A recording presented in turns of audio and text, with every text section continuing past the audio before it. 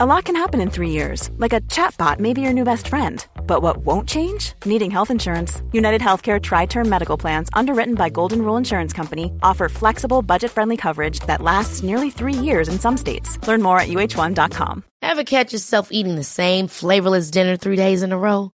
Dreaming of something better? Well, HelloFresh is your guilt-free dream come true, baby. It's me, Keke Palmer. Let's wake up those taste buds with hot, juicy pecan-crusted chicken or garlic butter shrimp scampi. Hello Fresh. Stop dreaming of all the delicious possibilities and dig in at HelloFresh.com. Let's get this dinner party started. Cool fact, a crocodile can't stick out its tongue. Also, you can get health insurance for a month or just under a year in some states. United Healthcare short-term insurance plans, underwritten by Golden Rule Insurance Company, offer flexible, budget-friendly coverage for you. Learn more at uh1.com. Har du lyst til å dyrke egen mat, men mangler kunnskap, erfaring eller plass? I Dyrkingspodden gir Cheryl og Hanberg gode og praktiske råd for å komme i gang og lykkes med å dyrke egen mat, enten det er i krukker, i hagen eller i en urban felleshage. Og Cheryl, hva skal vi snakke om i dag? Jo, i dag så skal vi ha et gjenhør med Helene Orskau fra Tomatprat. Fordi at nå er det på tide å tenke på hvordan vi nå skal passe på disse plantene som vi nå har sådd og passet på inne og herda og fått ut. Så da er det jo kanskje fint å vite hvordan vi bør følge de opp. Så vi har invitert Helene tilbake i studio i håp om at vi skal bli litt grann klokere. Så velkommen til studio, Helene. Takk for det. Nå er det masse gøy som skjer ute, og noen av tomatene, sånn som disse her busktomatene som du snakket om forrige gang, er det liksom sånne, kan vi egentlig bare vi gir de litt gjødsel og litt vann, så passer de seg selv? Jeg pleier å toppe med gressklipp. Ja. Og hvis du har litt kompostjord, nå har ikke jeg brukt den, det er jo mange som driver med det, bruker litt kompostjord, bokasjejord kanskje, men jeg gjødsler ikke noe annet enn gressklipp. Altså jeg bruker ikke noe annet enn gressklipp som gjødsel når jeg har plantet de ut. Og da legger du det bare rett og slett under, altså på jorda? Under planten? Ja, på jorda. Og så gjør jeg det kanskje 2-3 ganger i løpet av sommeren. Fylle på, for det synker jo litt sammen. Så, og da blir det rent og fint, slik at ikke, hvis det regner da, eller du vanner, så spruter ikke jorda opp på plantene, for de er veldig vare for sykdommer i jorda, og da er det fint å ha et sånt gressdekke. Nettopp. Er det sånn at du også fjerner noen av de nederste bladene, for eksempel på ranketomater, sånn at ikke eventuelt jord da skal kunne sprute? Jeg fjerner alltid de nederste bladene, sånn at det ikke er noen blader som er i kontakt med jorda da. Nettopp, ja. Og det gjør jeg litt på busktomater også, sånn at de får litt luft. Ikke sant. Men du gir de da, altså når du vanner de, det er ikke noe ekstra gjødsel da i det vannet? Når du har lagt på det gresset, så er det det? Nei, det er ikke det. Jeg vanner bare med vanlig temperert vann. Bestandig noen store bøtter stående, så jeg har alltid vann som er temperert. Ja, de gir ikke kaldt vann. Nei. Nei, altså, det går sikkert fint det også, men jeg liker å bruke temperert vann.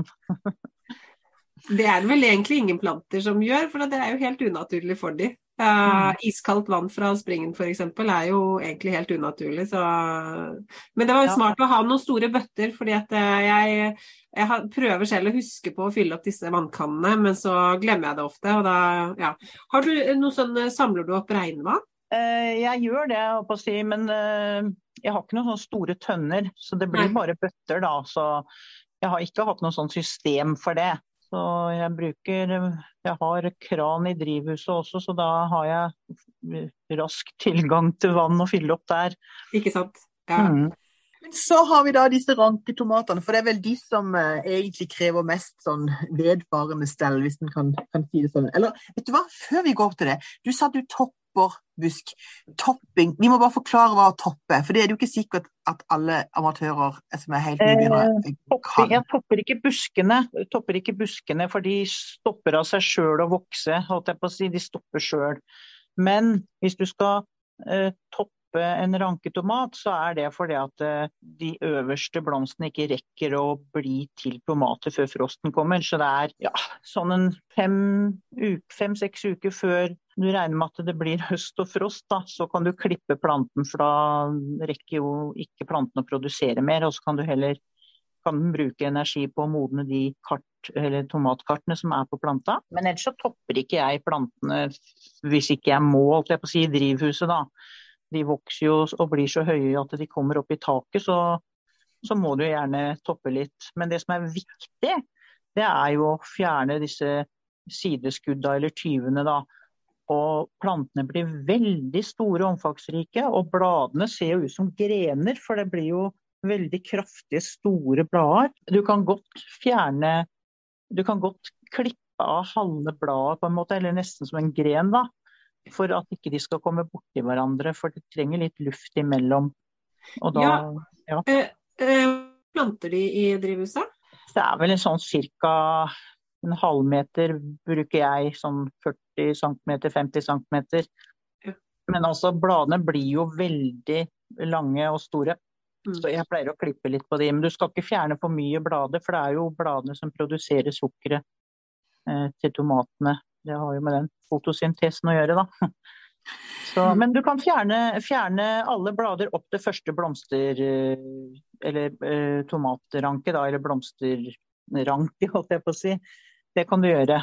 Ja, alle bladsettene under, nederst, ikke sant? Ja, så du får en bar stilk helt nederst. Ja, så modner jo den ranke, og da kan du fortsette å fjerne kanskje litt blader opp til neste ranke, men jeg er ikke tilhenger av å fjerne alle bladene, for de modner ikke noe fortere for det. Og bladene beskytter litt mot sola, for de er ikke noe glad i full sol hele tiden, for da kan de få solskader i form av særlig bifftomater da, som får sånne grønne eller gule skuldre, og der modnes ikke tomaten, der forblir den hard. Så for mye sol er ikke bra for selve frukten, eller tomaten da.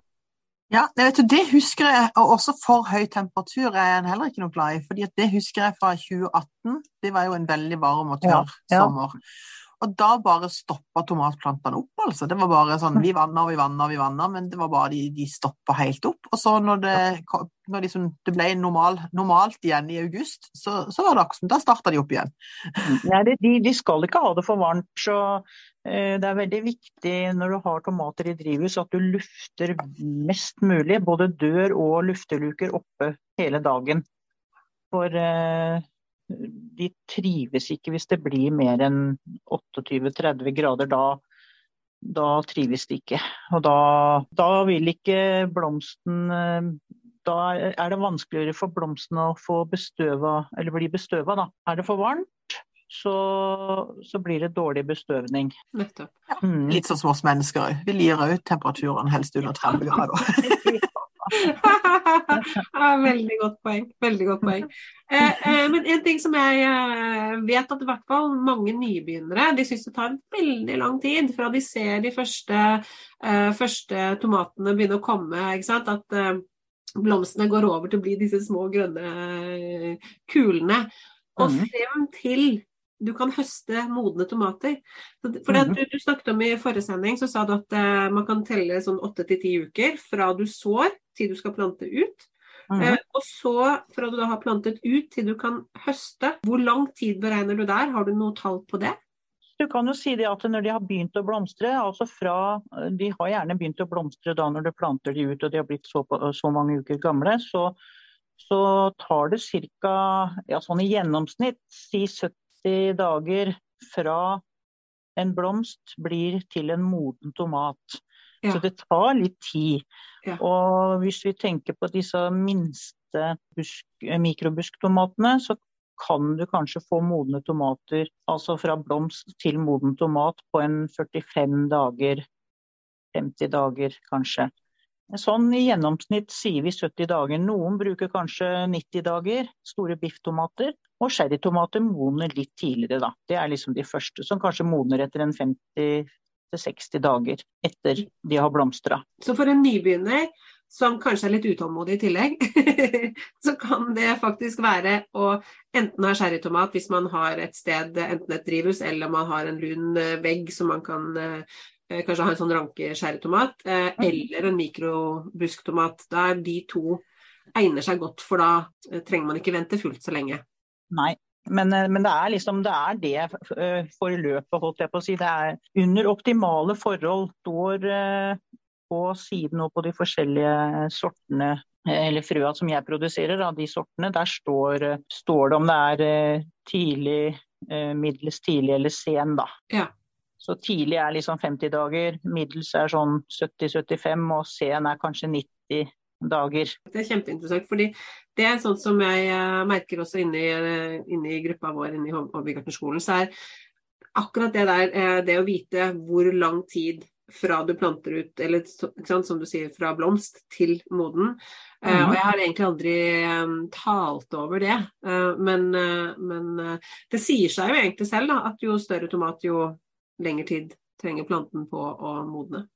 Ja, for amatører så det jo også noe med hva slags sorter en velger, fordi at vi har jo et ganske langstrakt land, og du sa at sånn mikrobusker og busktomater, de kan man ta inn på høsten, de lettere å ta inn i hvert fall. Ja,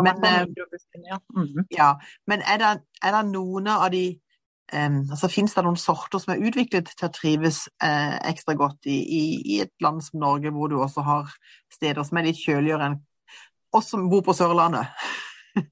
Ja, du har jo en del hardføre busktomater. Det gjerne busktomatene som tåler de tøffeste forholdene. Og så har du en som heter Bloody Butcher, og en som heter Glacier. De veldig hardføre og blant de tidligste sortene som modner hos meg ute. Ja.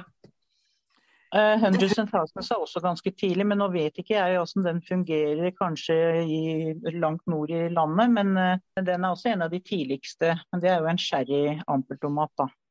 Men Bloody Butcher og Glacier, og det også en sort som også modner tidlig. Det også en busktomat. Så har du en som heter Maskotka. Store sherrytomater, nesten sånn midt imellom sherry og vanlig tomat. Det også en busktomat som du også kan dyrke i ampel. Den også veldig hardfør og fin. Ja. Og det jo veldig mange sorter, men det kan du også se på nettsiden at du kan søke etter hardføre sorter da. Og det står jo veldig mye beskrevet på hver enkelt sort, og min erfaring med sorten, så det mye informasjon du kan få der da, hvis du lurer på noe. Det var faktisk en av de tingene som jeg la merke til da jeg var inne og kjøpte noen sorter hos deg, fordi at jeg veldig glad i tomat, og nå i år prøver jeg meg både på disse mikrobusktomatene. Jeg har ryddet ekstra plass bak drivhuset mitt, så jeg har drivhus, skal ha en del tomater der, men så har jeg ryddet en plass bak drivhuset, og der det også, for det første det veldig solrikt, og så får du lunheten liksom bak drivhuset, og så det et fjell i tillegg. Akkurat, ja, da blir det fint og lunt, vet du. Nettopp, så der tenkte jeg skulle ha. Men vi vet jo at somrene kan jo variere, selv her på Sørlandet. Ja. Så jeg tenkte jeg har lett etter litt såkalte hardføre sorter. Og da synes jeg fant veldig mange hos deg, så det var kjempespennende. Og du har jo også sånn de du kaller kulturarv, eller sånn heirloom. Ja, det uttales på amerikanerne, kan si heirloom. Ja, kom jeg til heirloom. Ja. Og det betyr jo kulturarv da, så det en del kulturarvstomater også i nettbutikken. Det jo, jeg kan jo forklare hva det da.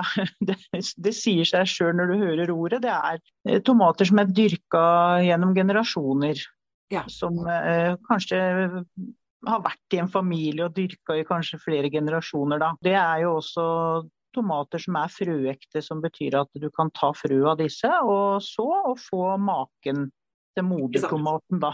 Nettopp. Eller moderplanta. Fordi her det jo da, ikke sant, mange går jo på butikken og kjøper en tomat, og så tar de og legger en skive med tomat i jord, og så får de masse spirer, fordi at tomaten, den spirer jo, men det ikke sikkert at man får den tomaten nødvendigvis. Fordi Nei, for det første så det stort sett F1-hybrider, og da de for det andre i hvert fall utenlandske tomater som produsert for konsum. De kan inneholde skadegjørere eller plantevirus. Det ikke farlig for mennesker, men det kan være du kan få utbrudd av diverse tomatsykdommer som vi ikke vil ha her i landet, for det kan ødelegge store tomatplantasjer, for det smitter ved kontakt. Det kan bare være en humle som innom, og så bort til neste drivhus, ikke sant? Ja. Så jeg vil ikke anbefale å plante butikktomater i jorda da, eller altså hverken skiver av tomat eller frøa, for det like greit å prøve noe annet, for det så mye å få tak i, og det jo ikke frøa som koster mest, det vel kanskje mer, du bruker mest tid og du bruker mye tid da, og kanskje litt gjødsel og jord og sånn, det koster jo litt, men Nei, og det anbefaler jeg ikke. Veldig godt at du sier det, for det var det som var egentlig poenget mitt, fordi jeg blir litt lei meg når jeg ser at folk gjør det for at de skal spare noen kroner, når jeg ser det utvalget som du har for eksempel, og det utvalget som også har kommet i veldig mange andre nettbutikker med, som du sier, med kulturarvsorter og med andre sorter som ikke nødvendigvis kulturarv, men som rene sorter som man da kan dyrke frem og ta frø selv og vite hva du får fra år til år. Så, så det var det jeg egentlig ville, men det var veldig godt at du sa dette med sykdommer, at det kan komme, at det andre sykdommer som vi ikke vil ha, som ikke farlig for oss, men som kan ødelegge for tomatprodusenter. Til det med elum eller kulturarvstomater, de kan gjerne bli sånn rare i fasongen og litt sånn, men det gjør ingenting, for det synes jeg bare charmerende. Butikktomater som produsert for konsum, de krysset frem for å tåle mye frakt, og for å fine og runde ut i fasongen og perfekte, men kanskje ikke fullt så mye smak bestandig. Og kulturarvstomatene har mye smak, men de ikke så strømlinjeforma, holdt jeg på å si. De litt mer sånn ulike fasongen og kanskje litt klumpete og litt rare, men det gjør ingenting. Nei, jeg synes det helt nydelig at det kommer flere og flere av sånne sorter på markedet. Det helt suverent. Jeg tror jo nettopp det noe av det som fascinerer folk, at de kan dyrke ting de nettopp ikke kan få kjøpt i butikken, sånn at det en viktig grunn til at folk nysgjerrige på ulike sorter.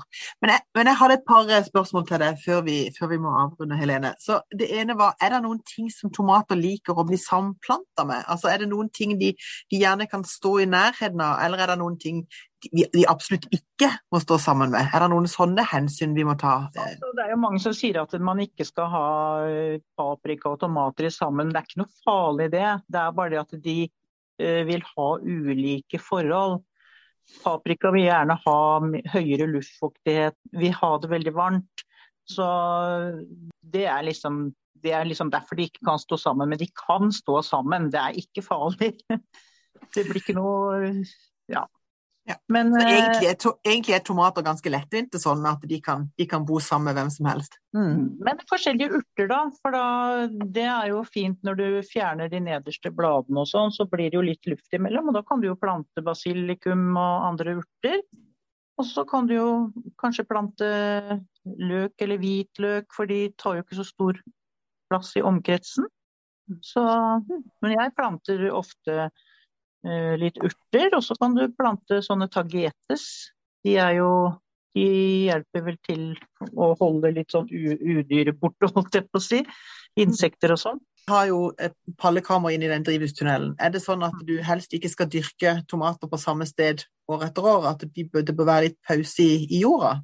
Ja, du burde ha litt vekstskifte, som det heter, og fordi at enkelte sykdommer kan ligge i jorda i flere år. Så det lønner seg også å bytte på hvor du planter de hen, når du skal ha de rett i jorda. Så hvor ofte det hvert fjerde år, det sånn greit, eller? Jeg anbefaler hvert. Men hva gjør du med drivhuset? For der, har du så stort drivhus at med så mye tomater som du dyrker, hvordan klarer du vekstskiftet der inne? Jeg har 2 drivhus, og det ene drivhuset der planter jeg kun i bøtter og krukker da. Ja. For da skifter jeg ut, da har jeg ny jord hvert år. Og så i det andre drivhuset, der har jeg på sidene, så planter jeg rett i bakken, men jeg bytter på, jeg har ikke tomater der hvert år. Nei. Så noen ganger så dyrker jeg bare litt blomster og sånn som vi hadde litt varmt da. Og ja, agurker og litt andre ting. Men hvis du planter år etter år, så trives det ikke noe særlig. Du må liksom ha litt vekstskifte. Og så tilføre jorda litt organisk materiale og sånt nå hvert år da, for at den skal tilføre litt gjødsel. Ja. I jorda. Hva slags jord foretrekker tomater? Det jo noen som har litt sånn leirete jord, og noen har mer sandholdig jord. Og er det noe som de liker bedre enn andre ting? Jeg synes de vokser godt i det meste. Du kan jo tenke deg der de produserer tomater for konsum, da, i de store gartneriene hos tomatprodusentene, så vokser de jo bare i sånn steinull, og så får de gjødsel og vann. Så det det de lever på.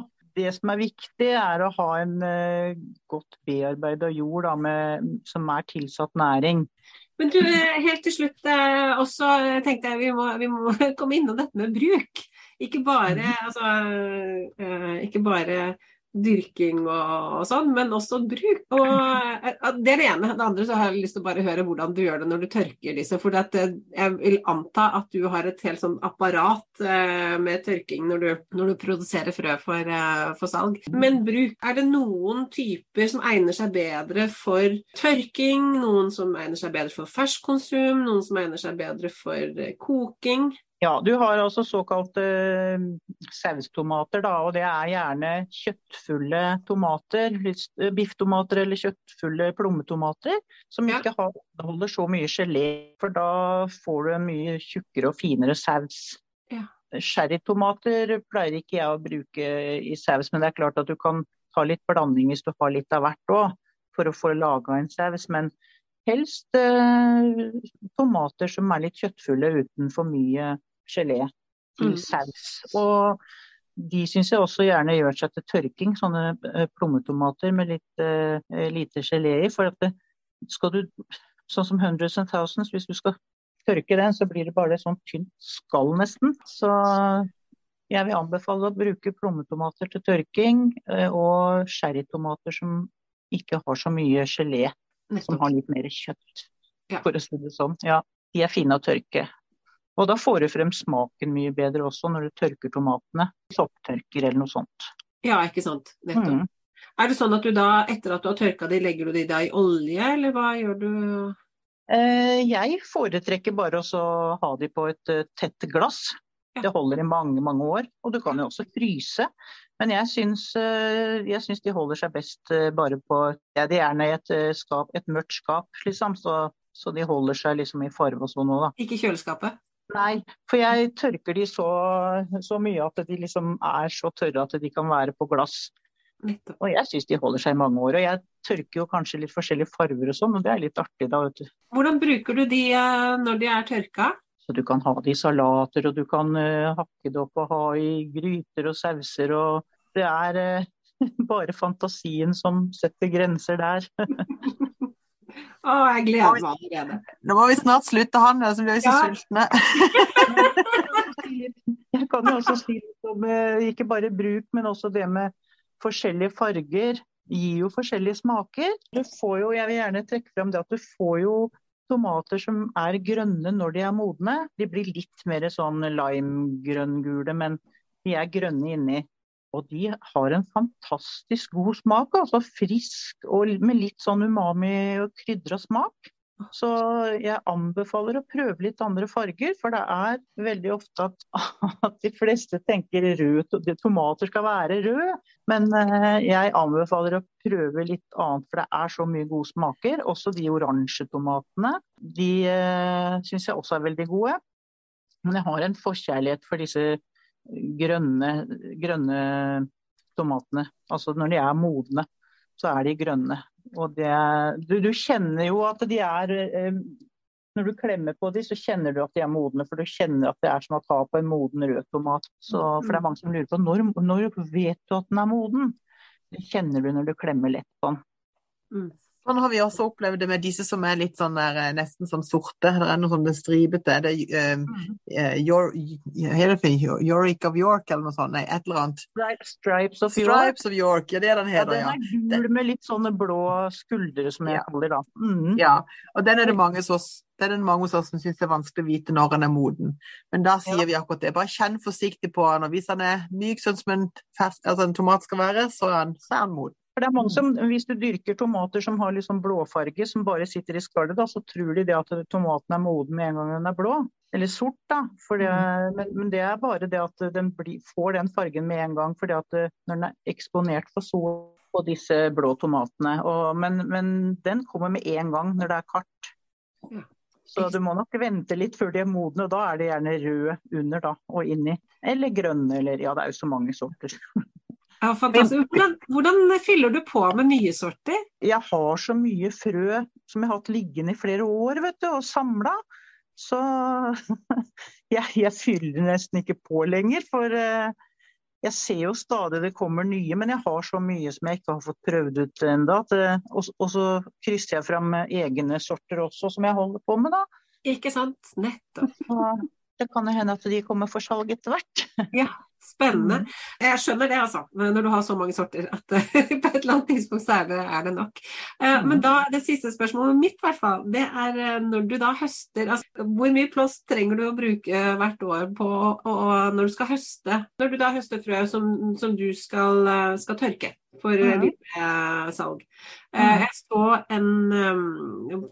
så bare et bilde på Facebook, en dame eller Instagram, samme det, men i hvert fall en sånn, på høsten så bruker hun trappen opp til andre etasje, hvor hun har liksom frø som ligger da, hele venstre siden av trappen var liksom bare frø som lå til tørk i hele trappen. Så det var sånn smal side man kunne gå på. Jeg bare tenkte, når du skal tørke tomatfrø på høsten for å ha til ny sesong, så... Jeg har et eget rom som jeg bruker til det, og jeg fermenterer jo frøa, og så gjærer de på en måte da på glass, og så skyller de og tørker de.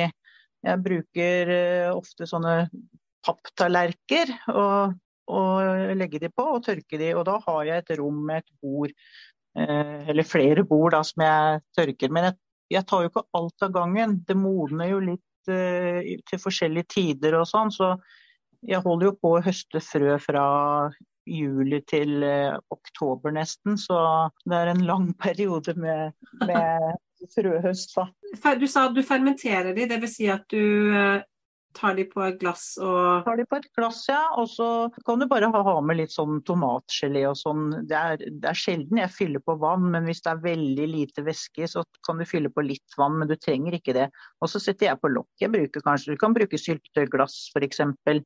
Og så skal du ser det begynner å boble litt, og kanskje det blir litt mugg opp på toppen. Ikke alltid, og så hvis du rister litt lett på glasset da, så ser du at geleen rundt frøa har løst seg opp da. Det det den fermenteringsprosessen gjør, sånn at frøa blir rene. Så kan du bare ta det i en liten sil, og så skylle med vann. Da de rene, og så bare legger du over på enten noe matpapir eller en liten papptallerken, og lar de tørke et par-tre dager, så de tørre. Så bra, og da har man jo frø til neste år, og da det bare å høre på den andre episoden for å begynne på nytt igjen. Ja. Ja, det jo ikke rart den kan bli fascinert av tomater, det må jeg bare si. Nå, jeg ser havet liksom sånn på vei ut i havet omtrent og begynner så tyve. Men det ble ikke like mye tyving på deg i år, siden du hadde så mange mikrobusker. Ja. Nemlig. Har du busker, så slipper du å tyve, men altså det lønner seg på litt større busker og så fjerne noe sideskudd, så ikke det blir bare noe buskas og rot.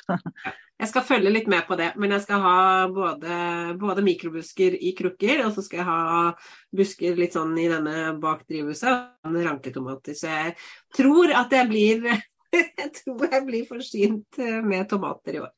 Ja, Så, ja. det er bra.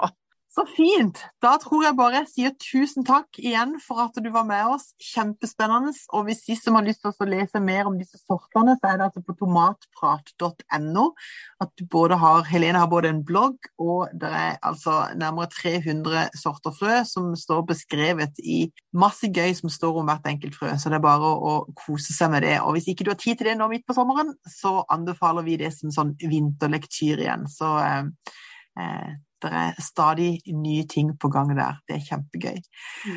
Hanne, vi er tilbake om en uke. Det er vi. Ja, og i mellomtida kan jo folk legge igjen en beskjed til oss, eller et spørsmål på Facebook, eller Instagram, eller på LinkedIn. Vi er jo veldig mottagelige for spørsmål, er vi ikke det? Jo, veldig.